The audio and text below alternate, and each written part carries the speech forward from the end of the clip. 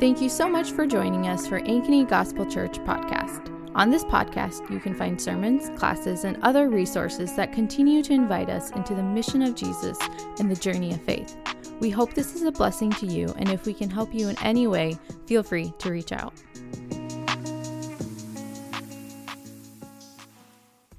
Hi, I'm Erin, and today's scripture reading is from Matthew 28, 1 through 10. After the Sabbath, as the first day of the week was dawning, Mary Magdalene and the other Mary went to view the tomb. There was a violent earthshake because the angel of the Lord descended from heaven and approached the tomb. He rolled back the stone and was sitting on it. His appearance was like lightning, and his clothing was white as snow. The guards were so shaken by fear of him that they became like dead men. The angel told the women, "Do not be afraid, because I know you are looking for Jesus who was crucified. He is not here, for he is risen, just as he said. Come and see the place where he lay. Then quickly go and tell the disciples, he is risen from the dead, and indeed he is going ahead of you to Galilee. You will see him there. Listen, I have told you." So departing quickly from the tomb, with fear and great joy, they ran to tell the disciples the news. Just then, Jesus met them and said, "Greetings." They came up and took hold of his feet and worshipped him. Then Jesus told them, "Do not be afraid. Go and tell my brothers to leave for Galilee, and they will see me there." This is the word of the Lord. Thanks be to God. Amen. You guys can go ahead and take a seat.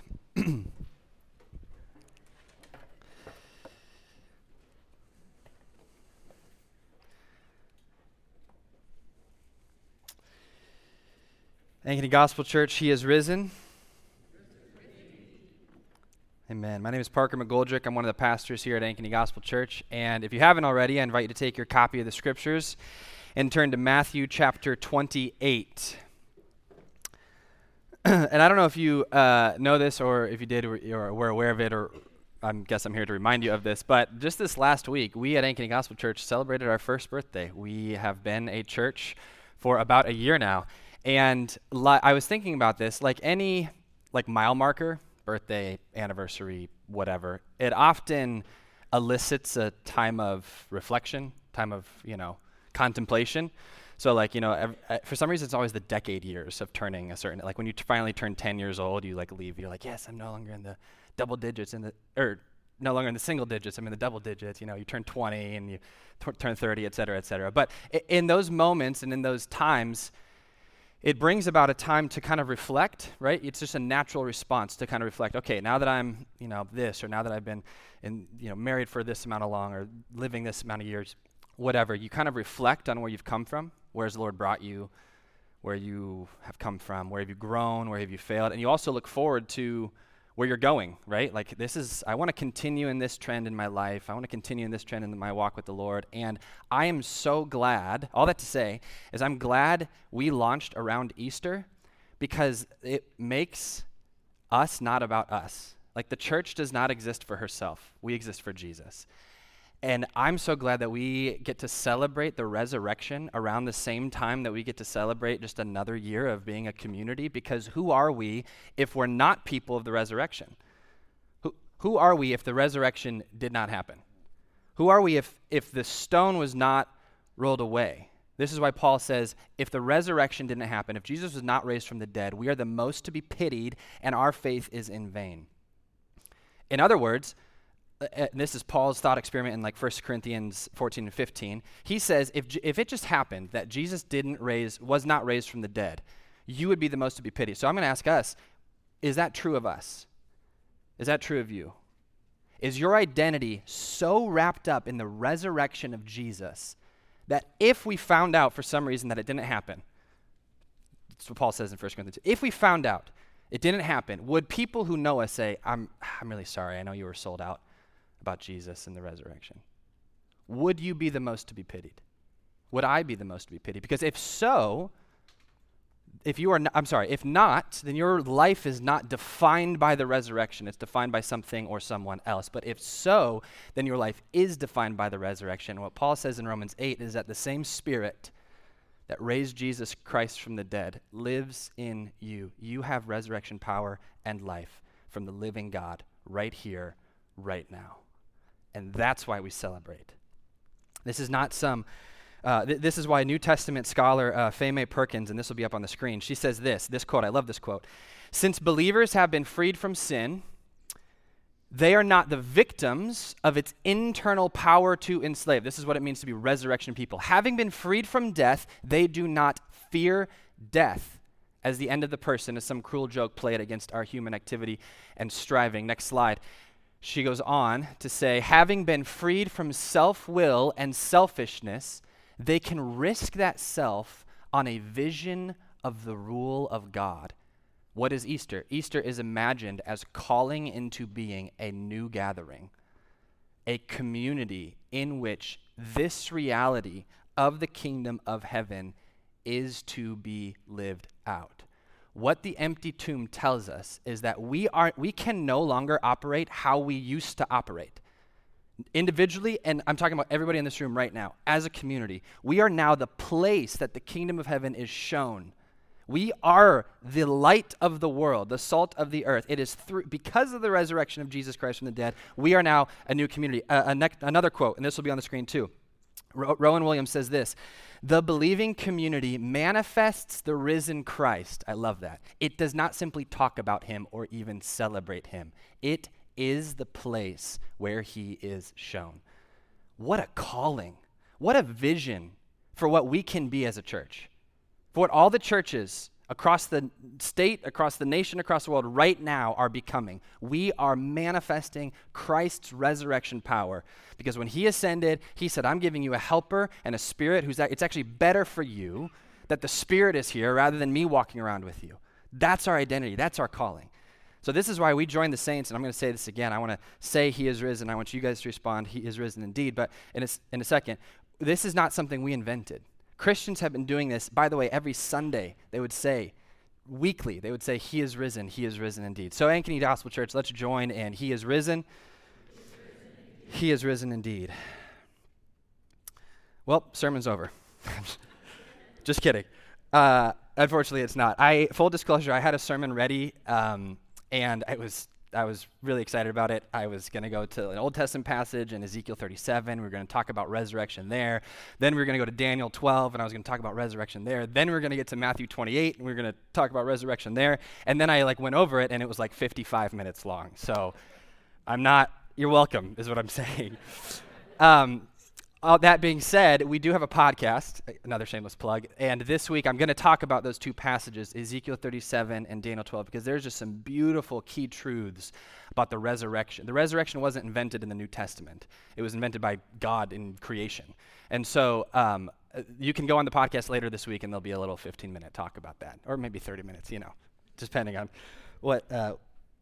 what happens. But all that to say is, here's where we're going today. We're going to talk about two key truths of what the resurrection is from the scriptures. Then we're going to dive into Matthew 28, go over the account that just happened and that was just read over us, and then we're going to respond.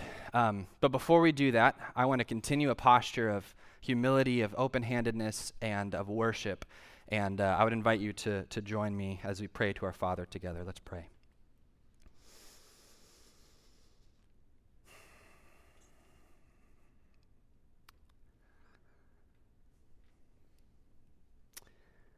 Our Heavenly Father,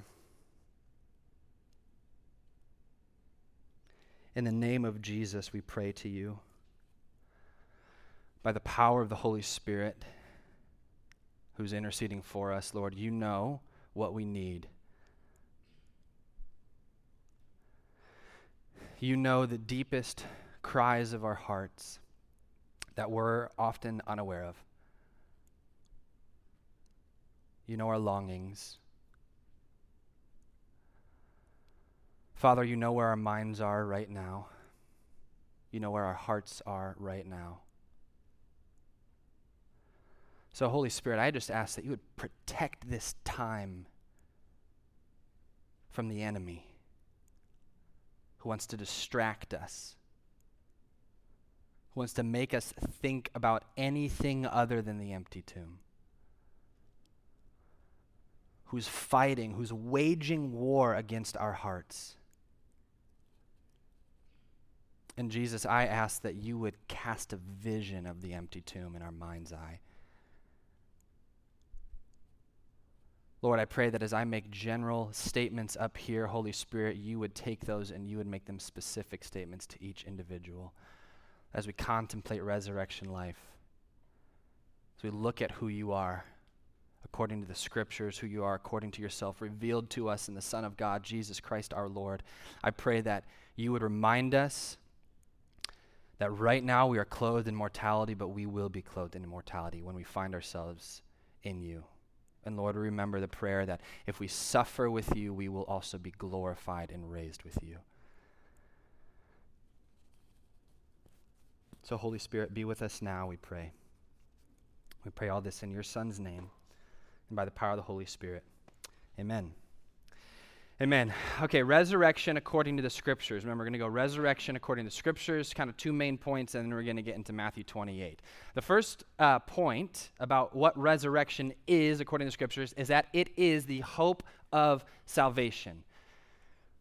Throughout all of the pages of the Bible, resurrection is the hope of salvation. We've been saying this since day one. The hope of salvation is not necessarily, and it's not only that you get to go to heaven when you die, but rather that the kingdom of heaven now is in and through you, and it changes your life from the inside out right here, right now.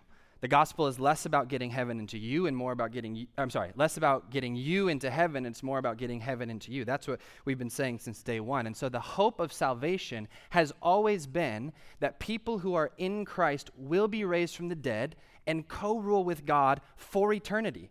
This is what eternal life is. This was the original design in Genesis 1. I want you to rule with me. I want you to have dominion. I want you to go for it. That was compromised by sin. And now Jesus is bringing new resurrection and new life. And so resurrection is the hope of salvation. The hope of salvation is that, yes, we will die, but we will be physically raised from the dead. Which, by the way, I'm just going to say this because I saw a recent study that showed most Christians today either don't know or don't believe that Jesus was raised bodily and is actually right now in human form, in a body, sitting at the right hand of God. Right now, there's a physical person in heaven. And what the scriptures say is that Jesus' destiny of that is actually foreshadowing what we will become when we are in Christ. Colossians 3 says, if then you've been raised with Christ, already raised, you are now seated with him at the right hand of the Father. And when he comes, you're going to be raised up from the dead. The resurrection is the hope of salvation. Second point, resurrection is already not yet. This is what the kingdom of heaven has been. This is what is called the overlap of the ages. Resurrection is already here for us, and it's not yet here for us.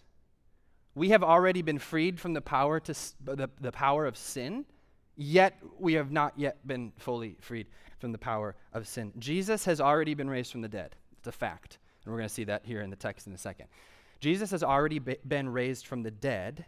You and I have been raised from the dead as well. Not physically, because we haven't died yet, but we have been raised from the dead, and this is why Paul talks in his letters about you have died, Ephesians 2. You've died. You are dead in your trespasses and sins in which you once walked. But God, he did what? Because Jesus rose from the dead, what does he do to us? He now raises us from the dead. So resurrection is already. If you're in Christ, you've already been raised from the dead. And it's not yet. I don't think anybody in here has physically died. And if so, please tell me, because that would be really cool illustration. Anyway, I don't think anybody in here has physically died and then been raised from the dead. So what resurrection is we've already been raised from the dead, and we haven't yet. This is why Jesus says in the Gospel of John, anybody who dies actually isn't going to die, right? So you and I, when we're in Christ, we will live forever. I hope you know that that's what the hope of the scriptures is.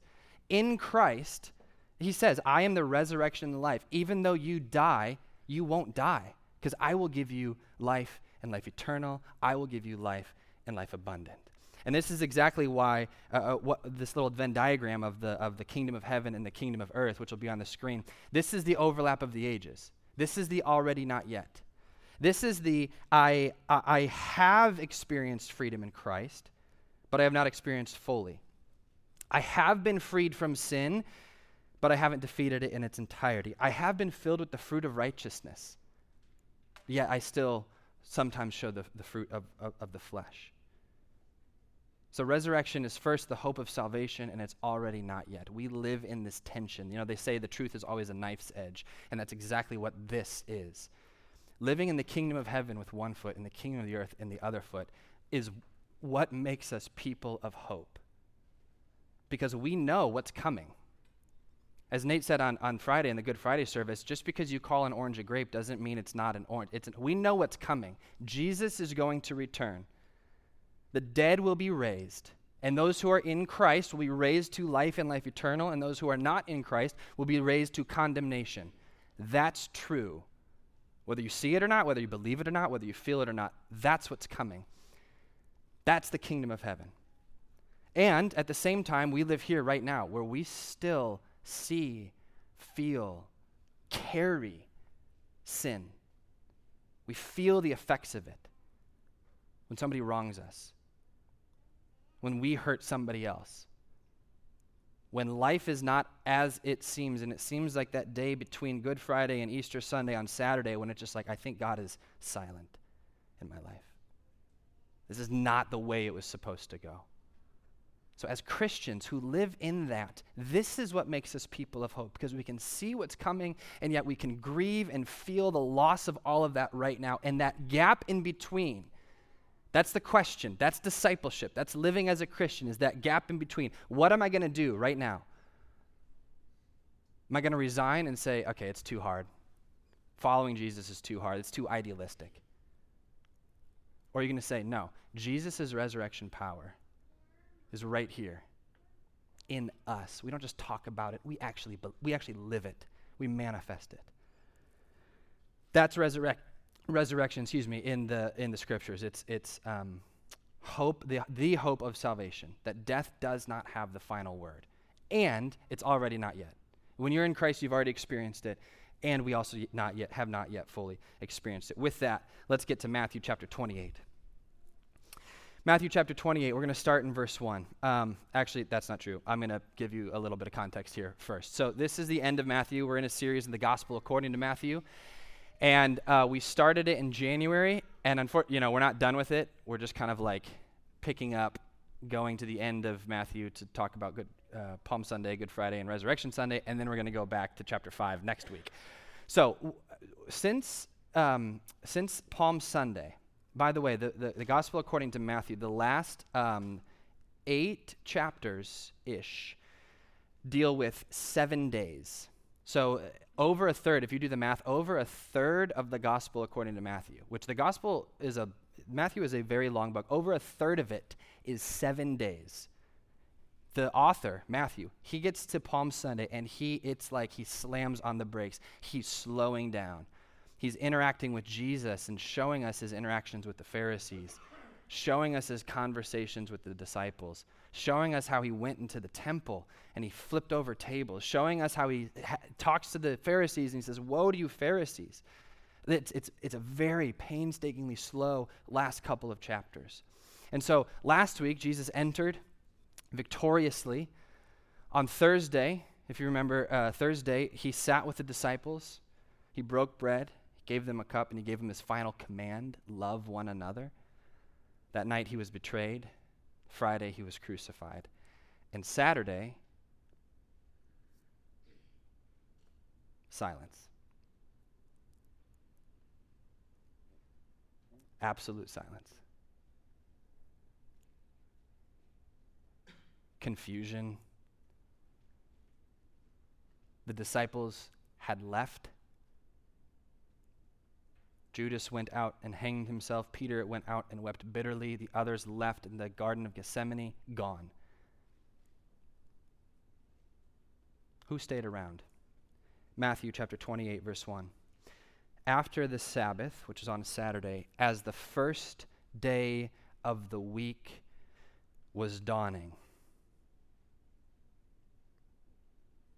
Mary Magdalene and the other Mary went to view the tomb. Quick reminder, how did the gospel according to Matthew start? The first two words in the gospel according to Matthew are the book of Genesis, or the book of the genealogy of Jesus Christ. And what we talked about is that in Genesis 1, what's happening? God is creating. At the first day of the week, what did God do? God created light out of darkness. Matthew 28, verse 1, at the first day of the week was dawning. What is happening? Jesus is bringing light into the darkness. We have Mary Magdalene and the other Mary went to view the tomb. Go up to chapter 25. Real quick, go up to, I'm sorry, not chapter 25, 27. Go up to chapter 27 and look at verse 54.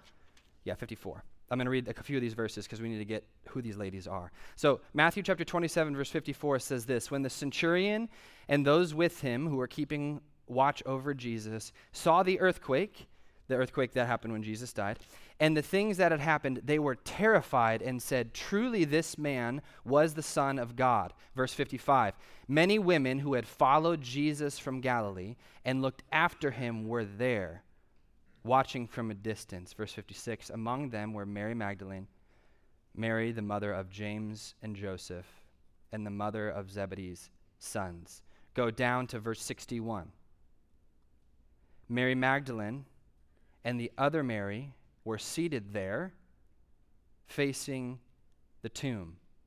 Go down to chapter 28, verse 1. Mary Magdalene and the other Mary went to view the tomb. Who are these women? These women are disciples of Jesus who have been following Jesus for 3 years.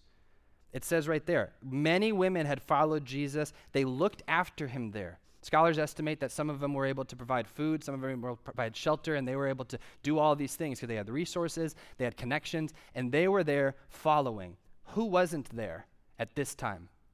Any of the disciples. Any of the 12 disciples. Gone. These women were watching from afar. They're not from afar, they were watching up close. They were there when he was tried. They were there when he was beaten. They were there when he was crucified. They were there when Joseph of Arimathea took the body down and put them in his tomb. And apparently they're going there the next day. Why? Because they're anticipatory. They're wanting something. They're mourning. They're grieving. They want to go there to take care of the body, to say, probably in confusion too. And then what happens? Verse 2. There was a violent earthquake. Why? Because the angel of the Lord descended from heaven and approached the tomb. He rolled back the stone and was sitting on it. Verse 3, his appearance was like lightning and his clothing was as white as snow.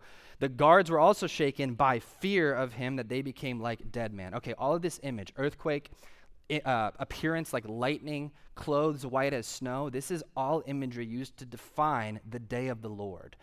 If you remember that phrase, the day of the Lord, it's a phrase that's used in the Old Testament a lot about when God's kingdom would come on earth. And now here, the kingdom of heaven, resurrection life, has come, so much so that the literal ground cannot handle it. The earth was quaking. This isn't just like some natural phenomenon.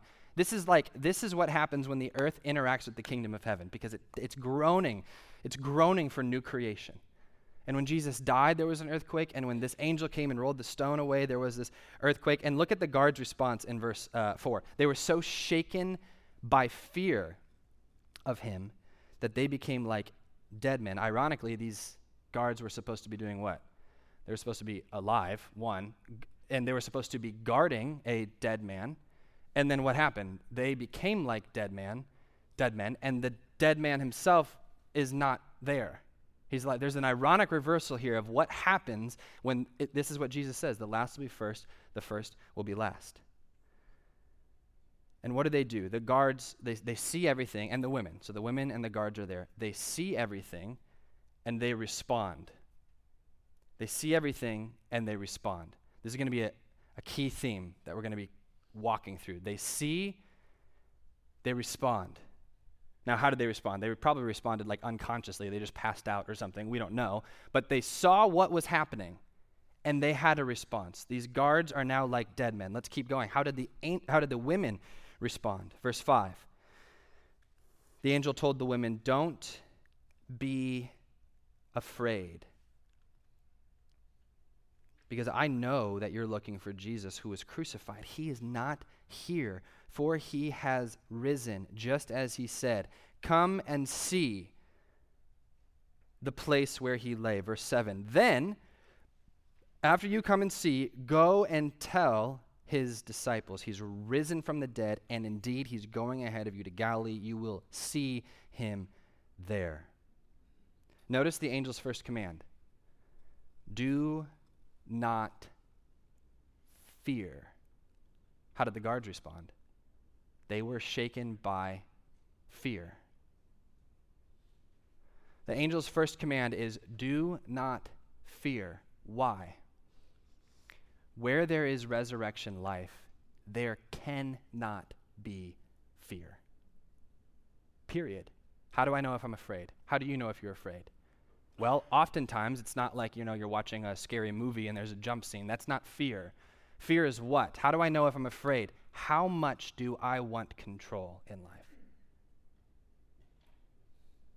Your level of fear is equally your level of how much you want control in life. When I look at my life and I think, I want to just control this, what is that? That's fear. I want to control this situation, this outcome, this relationship, this person, this job, my mind. What is that? Fear. What is the root of all fear? It's the fear of death, ultimately, right? All fear at its core is the fear of like, I'm not going to have everything I want. This is what Adam and Eve were. I'm not going to have everything that I want, and so I'm going to try to make decisions on my own. I'm going to try to figure this out. And when we're confronted with resurrection life, you can't hold on. You have to let go. And Lord, you're doing something. Repent, the kingdom of heaven is at hand. What is repenting? It's letting go. Letting go of my life, because only when I let go of my life, let go of the fear, and enter into Jesus' life that he gives me, then there is no fear. The angel of the Lord is saying, do not be afraid to these women. Don't be like the guards who saw and they responded with fear. Don't be afraid. Then the angel says, go tell the disciples. The disciples aren't here. Go tell the disciples. An interesting fact, in the first century, for a lot of centuries actually, in this context though, it was a very patriarchal, misogynistic, sexist culture that they were living in. Women were not valued as witnesses in court. So say your neighbor stole something from you and your other neighbor, Sally, was there and she saw it. And you go to court and you say, hey, this guy stole something from me. Sally was there, she saw it. She was not a viable witness in court because she was a woman. Who are the first witnesses of Jesus' resurrection? In all four gospel accounts. Not Pilate, not the disciples, not the centurions, these women. These women were told, go tell the disciples. Now, where were the disciples last? They ran away in fear. They were terrified. Now these women have the awesome responsibility to say, I get to go bring this news to the disciples. So what's their response? Verse 8. So, departing quickly from the tomb with fear, but it doesn't end there, and great joy, they ran to tell his disciples the news. How did they run? They ran quickly, they ran fearfully, they ran joyfully. Fear and joy are not mutually exclusive. What is this fear? This fear is like, that first day of school when you're like nervous, but you're also excited. Or like the first date, you're like nervous, but you're also excited. Or the first whatever.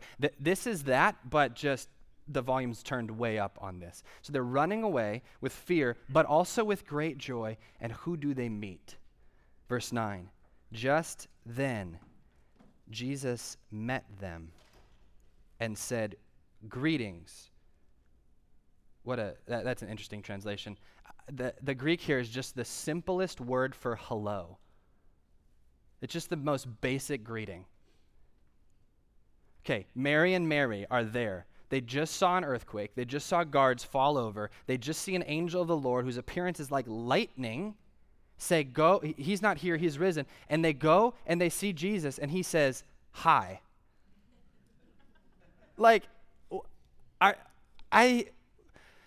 Jesus is so interesting. If I was, let's try to put ourselves in this scenario. If you were Jesus, we're not going to do this often because that's always a bad way to start a sentence. If I was Jesus, if you were Jesus, I probably would go to Pilate and be like, ha, gotcha. Or the centurions, or literally anybody else. And I would be like, I'm going to prove that you were wrong and that I was right. Have you ever felt that? I'm going to prove that you were wrong and that I was right. Is Jesus concerned in the slightest about that? No. He's just on a walk. Just walking. And these women who have been with him for 3 years, who have seen him perform miracles, who have helped him on his journey, who have watched him cast demons out of people, who stayed with him, unlike the 12 male disciples, these women were there, and he says, hi. What a beautiful picture. They came up, took hold of his feet, and worshiped him. They saw, and they responded. They saw Jesus, and they responded. First, they saw the angel and the earthquake, and they responded, and there was kind of fear, but kind of joy, and they ran away really fast. And then they see Jesus, and they fall on their feet, and they grab on their faces, and they grab his feet, and they worship him. What does Jesus say to them? Then Jesus told them, don't be afraid. Do not fear. In resurrection life, there is no fear. I don't know who needs to hear this, but if you have fear in your life right now, listen to Jesus' words. He has been raised from the dead, and he's looking at you. And he's calling you to him. And he's greeting you. And he's saying, don't be afraid. Don't be afraid. Go and tell my brothers. My brothers. This is the first time Jesus called his disciples brothers. And where was the last time we saw the disciples? They ran. They scattered. As soon as those guards came with the spears and the shields, they said, I'm out of here. I'm done. Judas got 30 shekels of silver to hand him over. Peter looked him in the eye and looked others in the eye and cursed and said, I do not know the man. Nobody else is even written in these pages. And what does Jesus call them? Family. Brothers. Friends. Not those guys who didn't make the cut. Not those guys who abandoned me. Hey, go tell all the fools to go to Galilee. No, go tell my brothers. Have you ever denied Jesus? Have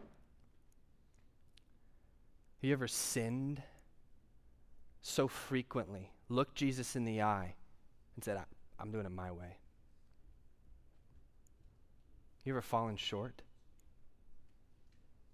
You ever bit your tongue when you should have spoken out? You ever spoken out when you should have bit your tongue? You ever look back at your life and you see a darkness, a regret, a pain,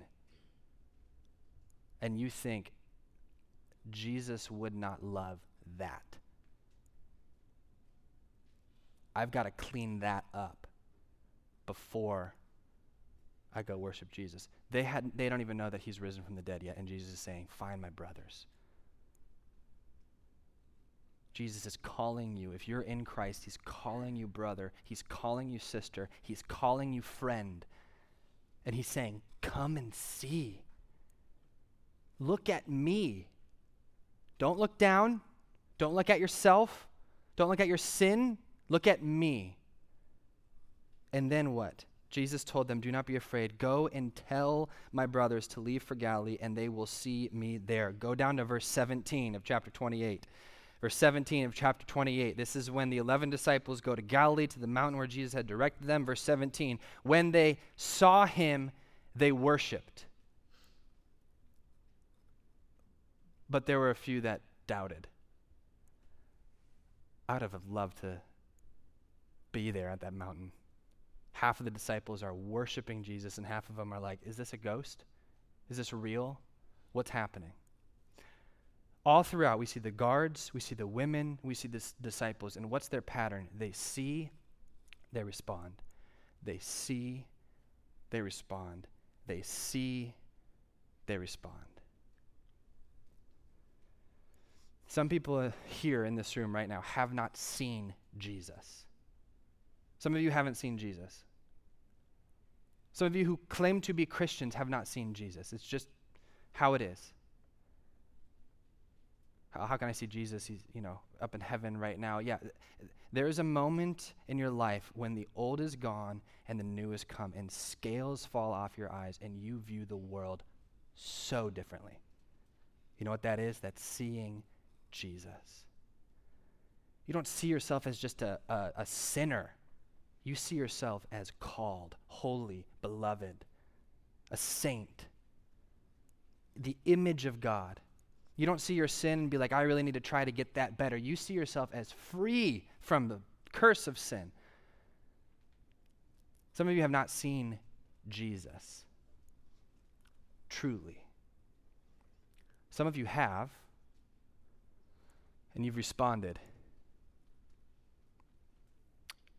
And maybe you responded in fear, because following Jesus will cost you everything that you think you love. But it will give you more than anything that this world can offer. And the response to Jesus is not, I saw him and I'm good. The response to Jesus is not, I saw him. What were the disciples and these women's responses to Jesus? They saw him, and what? Their lives were changed. They didn't care about money or social status or anything. Most of them were beat and flogged and ridiculed and humiliated. They lost their families, they lost their friends, all because of Jesus. All because of Jesus. But they know that resurrection, there's no fear in resurrection life. So the summary of all of this is, what are you going to do? See and respond.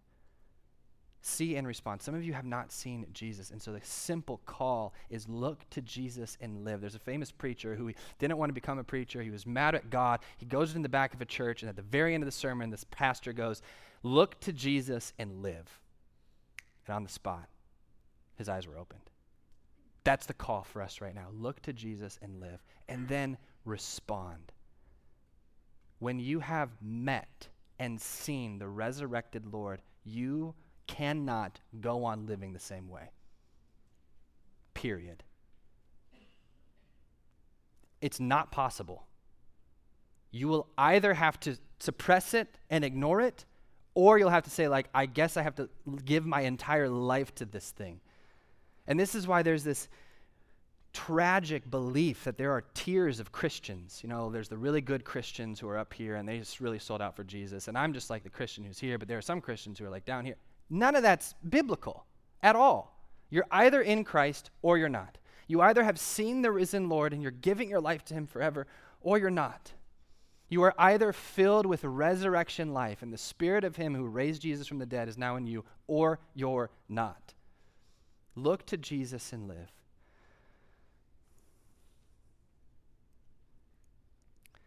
Each week we look to Jesus in a variety of ways, through the scripture, through prayer, through singing, and through communion. And so I'm going to pray, and when I'm done praying, I'm going to invite those who are in Christ, who have seen Jesus and responded to him, to come up, gather the elements, and go back to your seat. So I'm going to pray, and then when I'm done praying, I'll invite you to come up to gather the elements.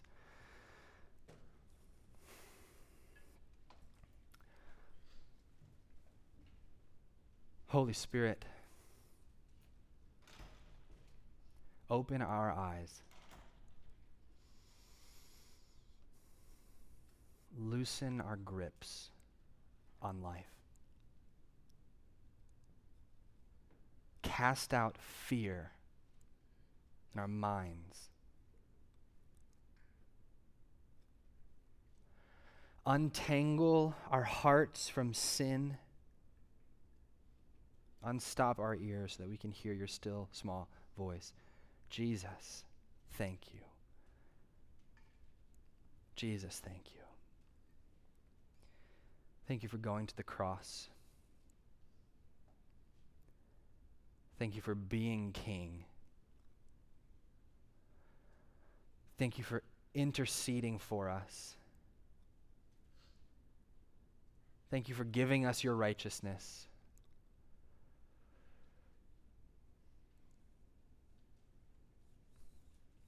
And Father, we love you.